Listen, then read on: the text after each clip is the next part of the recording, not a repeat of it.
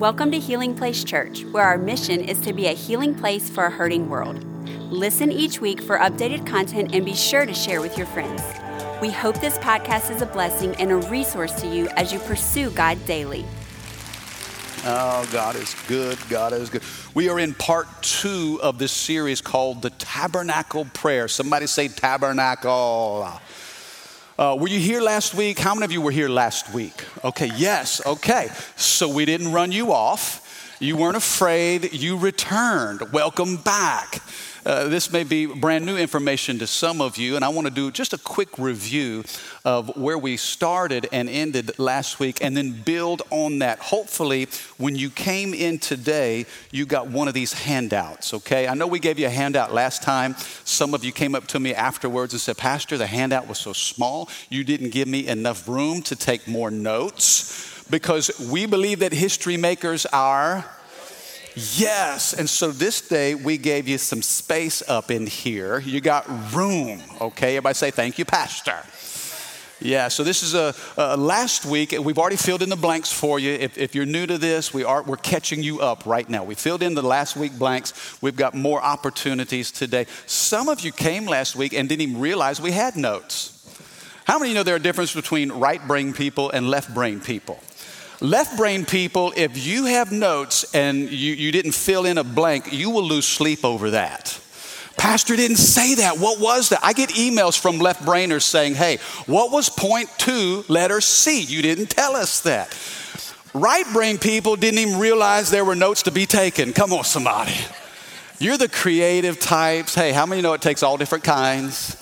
So let's go part 2 of this tabernacle prayer. Let me give you just a quick review, and I'm going to speak as fast as I can to get us where we need to be. Remember, last week we said that God gave Moses, on the top of Mount Sinai, God gave Moses 10 commandments, and he wrote those commandments in stone. But at the same time, he also gave Moses every detail of the tabernacle. And here's why that's significant. Because God knew that we would break every single command. Come on, don't point at anybody in this room, but how many of you know we are really, really good at messing things up? God knew that about us. And so here's the 10 commandments, Moses. I know y'all gonna break every one. So let me give you the tabernacle. And that's why this is such an important study, because the tabernacle was an Old Testament picture. It was a type. It was a shadow, a copy of what's actually happening in heaven. This gives us a great format for prayer. And we talked about that. The Old Testament priest, he was the one that represented the people to God. Remember, a prophet represents God to the people, but a priest represents the people to God. Man had no relationship with God except through the priest. Now the tabernacle, and we have some 3D visuals that we're going to show you today. And I think it helps when you see it, not just hear it. It helps you to connect the dots. But the tabernacle was a mobile structure. In other words, when God told the Israelites it's time to move, then they would pack it up. They would put it together. They would take the curtains and the poles and all the utensils and all of the items in it, and they would move when the cloud would move. And here's why that's important. Because you don't have to wait to come to church in order to pray to God. It happens anywhere, at any time, under any set of circumstances. Somebody say, thank you, Jesus. And we'll see this. We saw this last week, but you'll see this again today, that every item in the tabernacle, it points to Jesus. It all points to Jesus. It was a foreshadow of what was to come, but it was pointing to Jesus, who would be the fulfillment of everything the tabernacle represents. In fact, in the Old Testament, Jesus is concealed, but in the New Testament, Jesus is revealed. And all of Scripture, from Genesis to Revelation, points us to the person of Jesus. Last week, we talked about the outer court. Somebody say the outer court. We were on the outside, okay? We talked about entering through the gates, and we enter in with thanksgiving. And then the very first item that you would see in the outer court was this brazen altar. It was a place of death. It was a place where the priests would offer the animal sacrifices. There was blood. It was shedding blood. They would sprinkle the blood upon the altar and upon the horns of the altar. And then once the priest was finished with the sacrifice, before he could enter into the holy place, he had to clean himself. And so we talked about the laver and how the laver, that wash basin, represents purity. And we were praying, God, give us clean hands and give us pure hearts. And at each one of these stations, it represents a time and a connecting point with the Lord. So today I want to move us from the outer court into the holy place. Now, let me just say this. The three things we talk about today will still be one short of the fullness of the tabernacle. I am saving the Holy of Holies for this Wednesday night. Okay, I don't know if you normally come to church on First Wednesday, but of all the First Wednesdays we've had, I'm most excited about this. We're going to put this prayer together from start to finish, and I'm going to talk to you about the holy place, the most holy place, the mercy seat, the Ark of the Covenant on Wednesday night. And so we're going to pray for people. And if you need a miracle in your life, if you need healing in your body, if you need freedom over an addiction or a bondage, or man, there's going to be some great interactive things we'll do this Wednesday night, so don't miss it. We'll finish this teaching then. But read with me here, let's move from the outer court into the holy place. Number one, if you're taking notes, the first thing that you see once you walk into the holy place is the lampstand. Okay, the lampstand. And here's why this is important. In the outer court, there was no covering. There was no ceiling. And so all the light was natural. It was the sun during the day. It was the moon at night. There was natural lighting. But when you walked into the building, when the priest would go into the holy place, it was covered. And the only light that he had to guide him was this lampstand. And this lampstand represents the Holy Spirit. Many of you, you've seen probably what's called the candlestick or the menorah. Nod your head if you know what I'm talking about. The Jewish menorah. And it was a candlestick. It was made of pure gold. It was one solid piece. Think of the craftsmanship that it would take to make this candlestick out of one solid piece of gold weighing approximately 75 pounds. Now notice the look of it. It's a central stick that has 6 branches, 6 different expressions, 3 on either side that come from that center stick. Now, in each branch, there is a bowl. You'll notice a little cup, and that cup had to have pure olive oil in it. The priest would check the lampstand twice a day because he was commanded to make sure that the light would never go out. Those little bowls had to stay full of oil. Can I tell you this? God wants your life to be full of the Holy Spirit. They had to stay full of oil. You say, well, Mike, how would that lampstand get lit? Where would they take the fire from? They brought it from the brazen altar. Remember, in the outer court, the sacrifices at the brazen altar, the priest would take the coal, the fire from that sacrifice and bring it into the holy place. And that's how that pure olive oil would burn, through the fire of the brazen altar. I want you to know this. God wants us as his church to be full of the Holy Ghost and fire. He wants your life. There's got to be oil in your lamp. There's got to be something burning in your soul. Come on, are we people of passion? I hope we're not apathetic. I hope we don't settle for mediocrity. I pray that God ignites within us a fire of his Spirit, and we are full of oil so that we're constantly illuminating darkness. How many of you know we live in a dark and difficult world? I mean, the culture is going crazy. There's some of you work in a very dark place. Some of you go to a school campus where you're the only light that's shining. And this candlestick, this lampstand, is a reminder that God wants us to be full of the Holy Spirit. He wants us to be ignited with fire from above.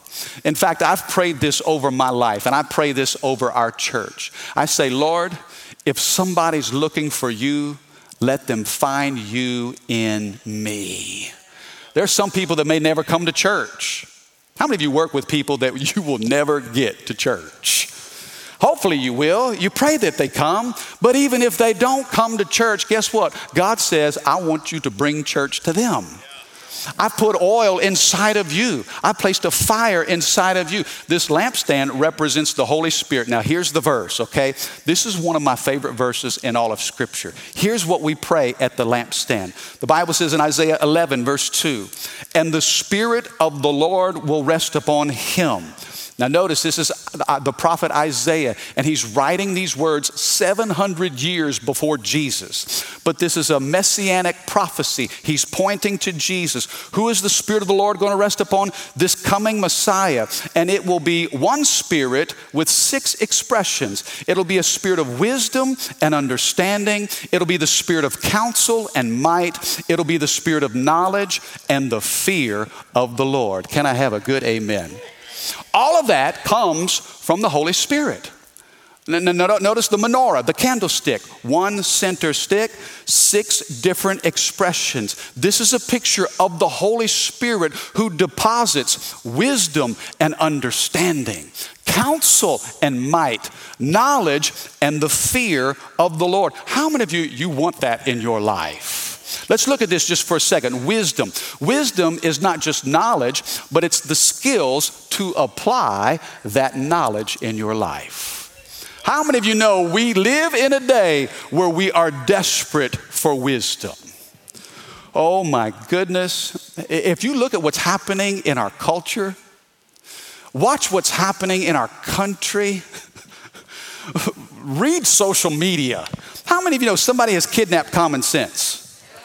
Is it just me, or do you sometimes wonder, what planet am I on? By what people say and how they think and some of their choices, I'm like, what? Oh my goodness, when you kidnap common sense, you open the door to confusion. And the Bible says, I want to fill you with the Holy Spirit and wisdom.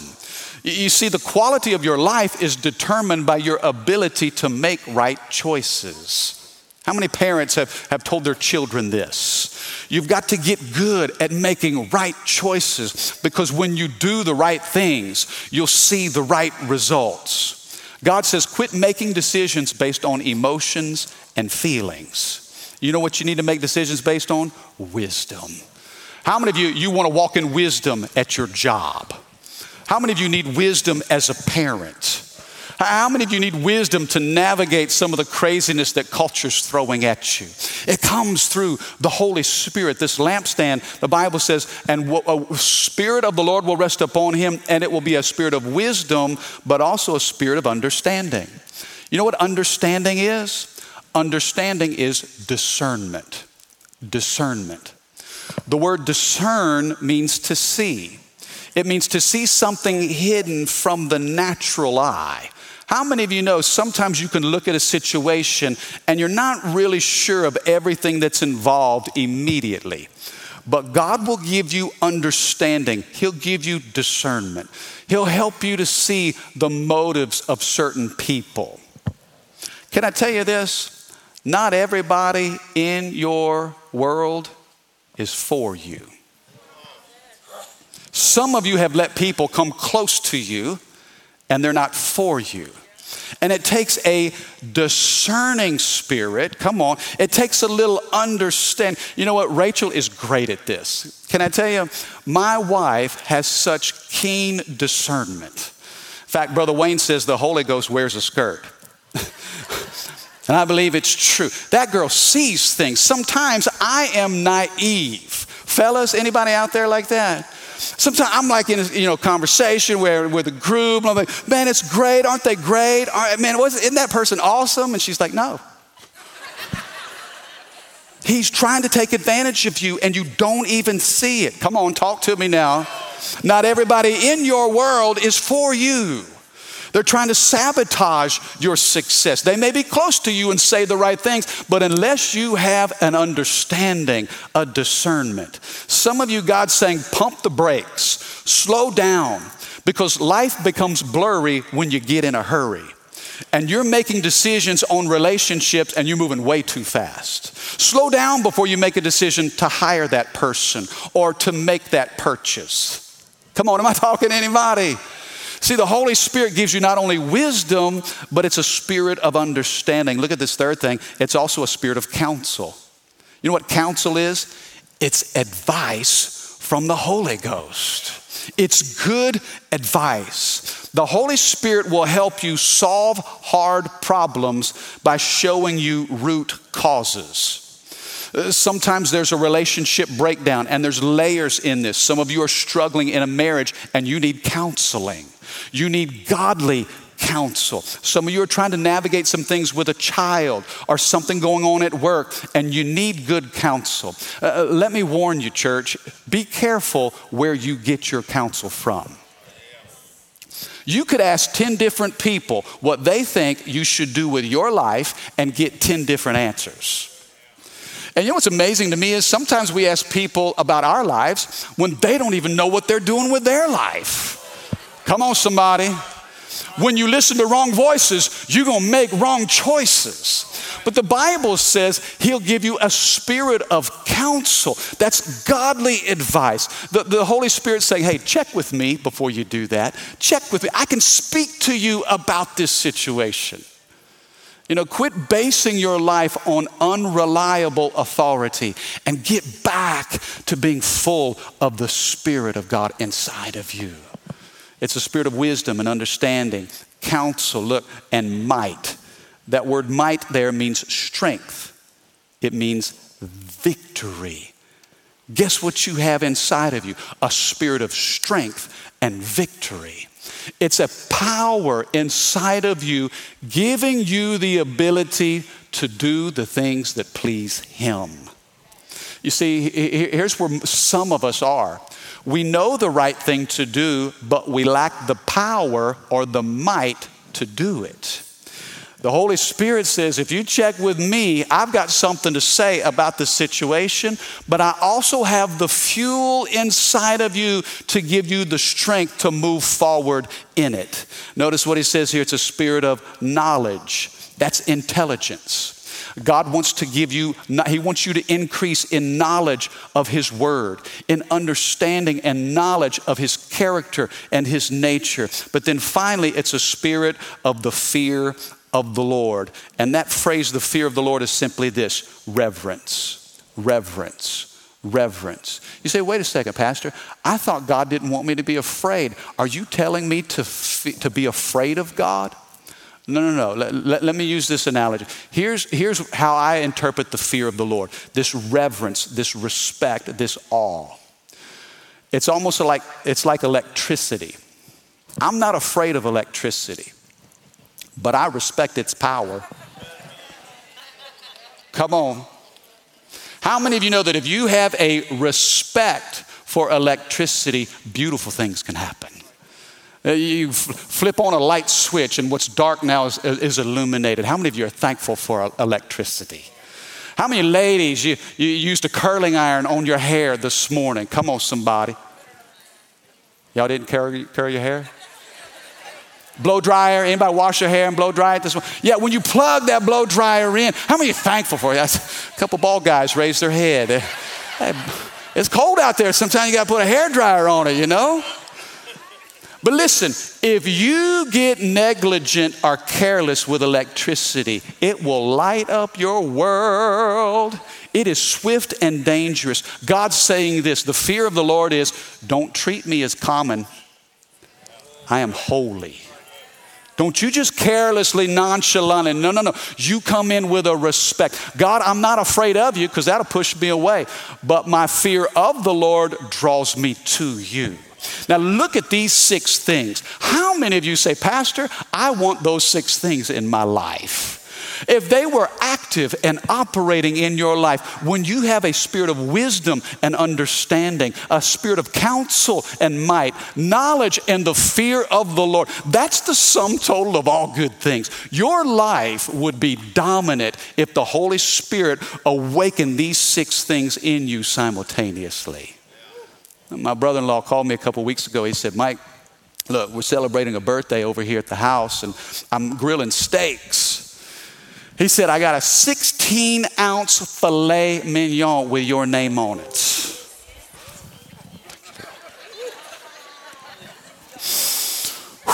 I just felt the Holy Ghost right there. He said, look, I'm going to sous vide these steaks. How many of you prepare steak with a sous vide? Oh, yeah, it's awesome. He said, it's going to be cooked to perfection. I'm going to season it and sear it on either side. You tell me how you want this steak cooked, but I have this thing called compound butter. Somebody say Holy Ghost. I said, what's compound butter? He said, I'm making this butter. It's one stick of salted butter. Add bone marrow to it. Add bacon to it. Add garlic and parsley and shallots to it. I said, oh, Lord. He said, when I pull that steak out, I'm going to put a little bit of that compound butter and just let it melt over that 16-ounce filet. Is anybody drooling right now? I thought, just give me the butter. Listen, if you had this compound butter, come on somebody, the sum total of wisdom and understanding, counsel, and let the Holy Spirit just pour that over your life. It'll be a game changer for you, for your future, for your relationships, and for your children. Can I tell you how to pray over your kids? Isaiah 11:2. Lord, give them a spirit of wisdom and understanding, a spirit of counsel and might. Come on, lift up your hands right now. Father, at this lampstand, we pray that your spirit would fill us with wisdom.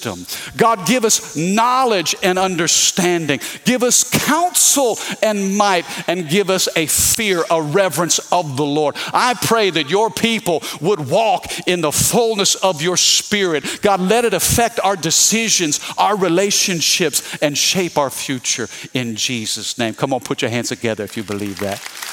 The lampstand. Now let's hustle over. The second thing, number 2, after that the priest would check the candlestick, he would move over to what's called the table of showbread. The table of showbread. And this was made of acacia wood. It was overlaid with gold, and it had a frame of gold along the edges about the width of a person's hand. On this table of showbread, the priest would put 12 loaves of bread on it. And you'll see in 2 groups of 6, he would arrange the loaves of bread. Now, you know the number 12 is significant. These 12 loaves represented the 12 tribes of Israel, the people of God, these 12 sons of Jacob that would be the people of Israel. The bread, it had to be fresh. Every Sabbath, the priest's responsibility was to make sure that there were 12 fresh loaves on this table. And it's often called the bread of presence because the bread was literally in the presence of God. Now, this table, if the lampstand represents the Holy Spirit, this table of showbread represents the Word. The Word. The priest would often consume this bread, and it gave them strength to carry out their responsibilities. Can I tell you, God has an assignment specifically for you in this earth. You have responsibilities to carry out, and He wants to strengthen you with His Word to give you the ability to do what He's called you to do. Can I have a better amen? It is super, super, super important. Let me tell you something about this book. And I'm grateful for the screens on Sunday, but I pray that you bring your Bible. I pray that you bring the Word of God with you. Check up on your pastor and make sure that your pastor is teaching you from the book. How many of you know sometimes there are guys that are preaching a lot of good things, but if it's not in the book, it ain't God. Listen, if we're not convinced in the authority of Scripture, we're going to be a slave to whatever sounds good. And culture is pushing a message that may sound good. They're trying to program our children in our schools. Culture is drifting away from God. But the Bible says that this Word is His bread. It's His nourishment for His people. This book forms our worldview. It forms our values. You know what we believe? It comes from this book. Our belief system has to align with God's Word. Government doesn't tell us that. Culture doesn't tell us that. The Word of God informs our values as believers. Can I have a better amen? That's why, and the Bible has a lot to say about all of these topics. It's amazing to me how there's such confusion in our country, and you know why? It's because we've gotten away from the book. The Bible has a lot to say about gender. In Genesis 1:27, God made them male and female. He created it. He designed it. Government doesn't decide on that.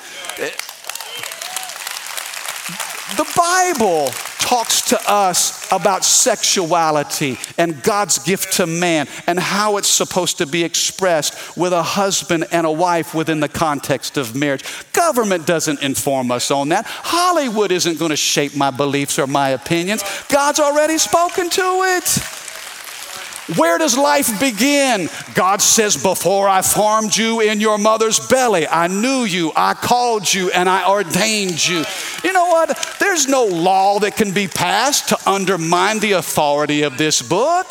We know what God's word says. We know how to treat people with dignity and respect. You can't legislate that. Now, God bless Congress, but there's a lot of confusion in Congress. God bless Hollywood, but man, the people have lost their minds in Hollywood. I don't want them teaching my children. You know what? I'm going to teach them according to this book right here. Watch this. The farther a society drifts from the truth, the more they try to silence those who speak it. There's an all-out effort to silence the church and do away with this book.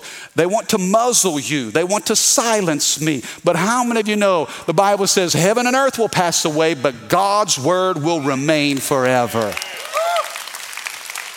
This is what we feast upon. Jesus said it this way in Matthew 4. He told the devil when the enemy was coming against him, attacking him and tempting him, Jesus told him, no. Come on, somebody say no. You got to say no to some things. They're trying to cram it down your throat, and God says, no.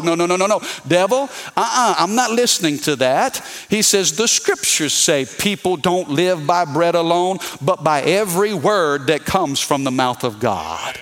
In other words, that when the priest would put that bread up on the table, it was nourishment, not just for their physical body, but for their souls. Every word that comes out of the mouth of God, that's what I live for.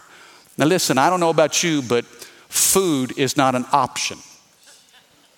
How many of you, when you woke up this morning, one of your first thoughts was food? How many of you, when I was describing that compound butter, you were already making lunch plans? Yeah, how many of you, you'll be eating breakfast and you'll be planning what to eat for lunch? How many of you will be eating at a restaurant with a couple and your conversation is all about a meal you had at another restaurant that you need to go visit next? Food is not an option for me. My body needs it. I crave it. Without it, I'm weak. Guess what? This book is not an option for my spirit. I crave it. I need it. If I don't feast upon it, I get weak. You know what? That's why we do the 1-year Bible. That's why we encourage you to get in the Word daily. Do you know, I had a little girl come up to me today. In fact, her name is Grayson DeSherry. Grayson is 8 years old. And Grayson finds me. She comes to our 8 o'clock service. She finds me every Sunday. You know what she does? She says, Pastor, here's my scripture for the week. And she quotes me a verse every single Sunday. She's 8 years old. I mean, her mama's there, her grandmama's there, and here I am, and she's quoting the verse that she's been working on, and she colored this. She said, Pastor, I want to give this to you, and here's her verse, 2 Timothy 1:7. God's not giving you a spirit of fear, but a power, love, and a sound mind. And that little girl sounded off on 2 Timothy 1:7, and it brought a little conviction to the pastor. Come on, somebody. If she's doing that at 8 years of age, can I tell you, it works if you're 28. It works if you're 48. It works if you're 88. God's word works. Listen, his word works when you put it to work. Come on, pray the word over your circumstances. Pray the word over your children. The Bible says in Proverbs 4:22 that God's word is life to those that find them and health to all their flesh. Some of you would do good just to lay hands on your body and pray the word over your physical body. Some of you need to lay your hands over your children and just speak the promises of God's word over them. Come on, lift up your hands right now. Father, in Jesus' name, we thank you for the table table of showbread. God, thank you that you are the bread of life. Lord, you haven't just given us written instructions, but you've become the embodiment of it. Let us be a church. Let us be a people that are hungry for your word. God, let your word take root in our hearts and in our minds. It's your word that shapes our values and how we instruct our children. Your word goes before us, Lord. In the beginning was the word. The word was with God, and the word was God. Let us be a church that is constantly feasting on the truth of your word in Jesus' name. And everybody said, amen, amen, amen. Number one, the lampstand. That's the Holy Spirit. Number two, the word. Y'all have some blanks that I didn't give you? I know, see, some of you get nervous and a little uptight. He's fixing to go to number 3, and we don't have A, B, and C. And I'm running out of time, okay? I got 2 minutes and 30 seconds. How many give me another 2 minutes? You give me another 2 minutes?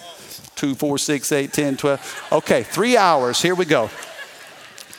Okay, let me hustle so you don't lose sleep over the blanks you haven't filled in. There are 3 different aspects of his word. Number 1, Jesus himself. He is the word in flesh. Number 2, it's the written word, the Holy Scriptures, Genesis to Revelation. And finally, number 3, there's a specific word called a rhema word.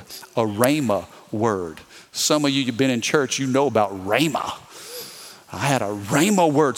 It's a specific word that was spoken to you. I remember my senior year in high school, I went to a banquet and a guy was speaking and he called me out in the midst of everybody there and he spoke a rhema word over my life. He said something to me when I was 18 years old and I haven't forgot it decades later.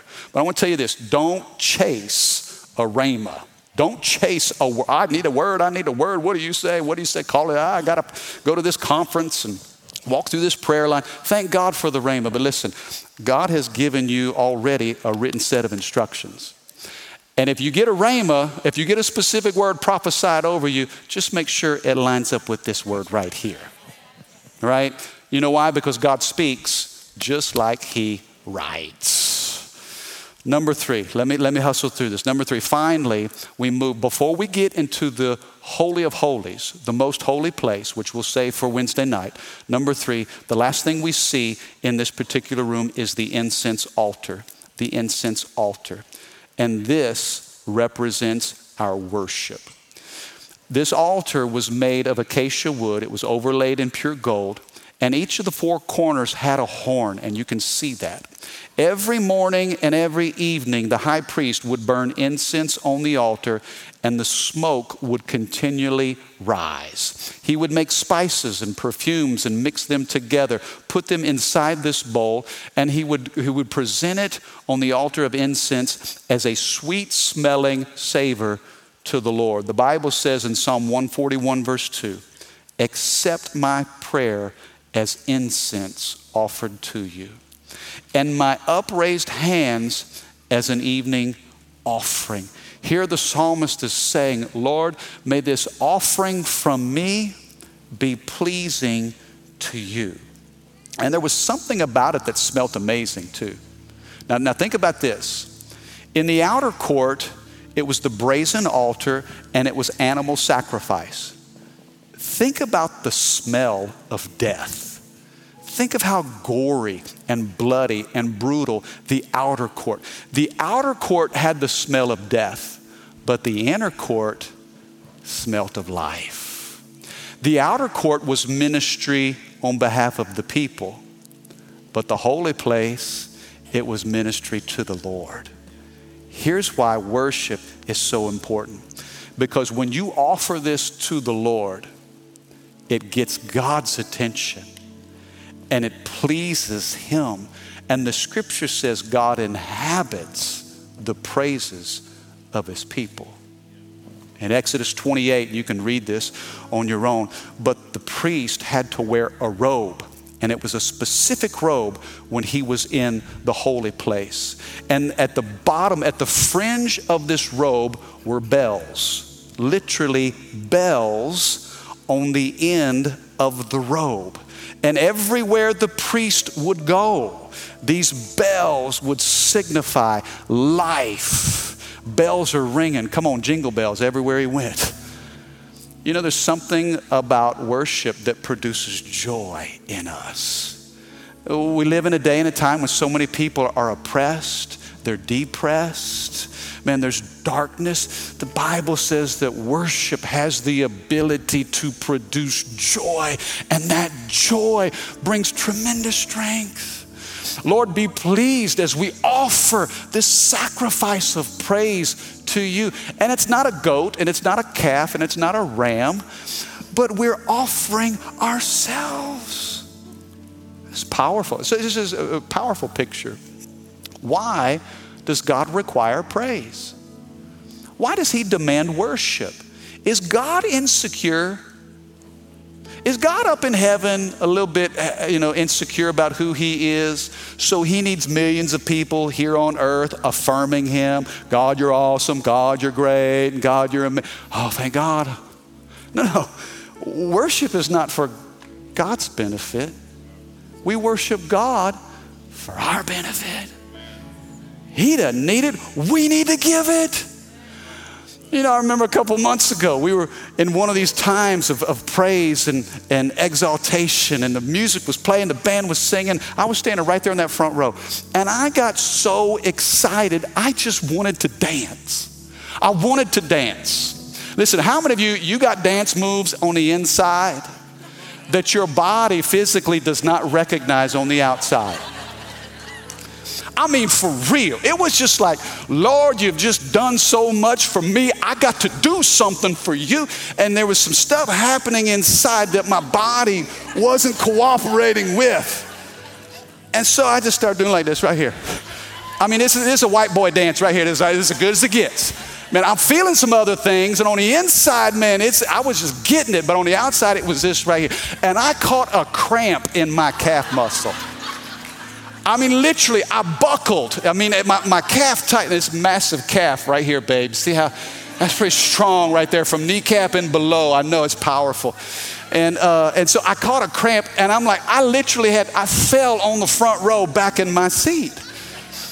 And I thought, Lord, what is going on? People are going to think I got hit by the Holy Ghost, fell out in the spirit, and revival break out in the church. Can I tell you, there's a part in worship where you don't care what anybody thinks. You know why? Because you're not doing it to impress anybody. You're doing it unto the Lord. And worship gives our opportunity. This is our chance for self-awareness to die. Worship is our chance for self-awareness to die, and this God consciousness. You see, it would serve some of you well to worship more, because less of you means more of him.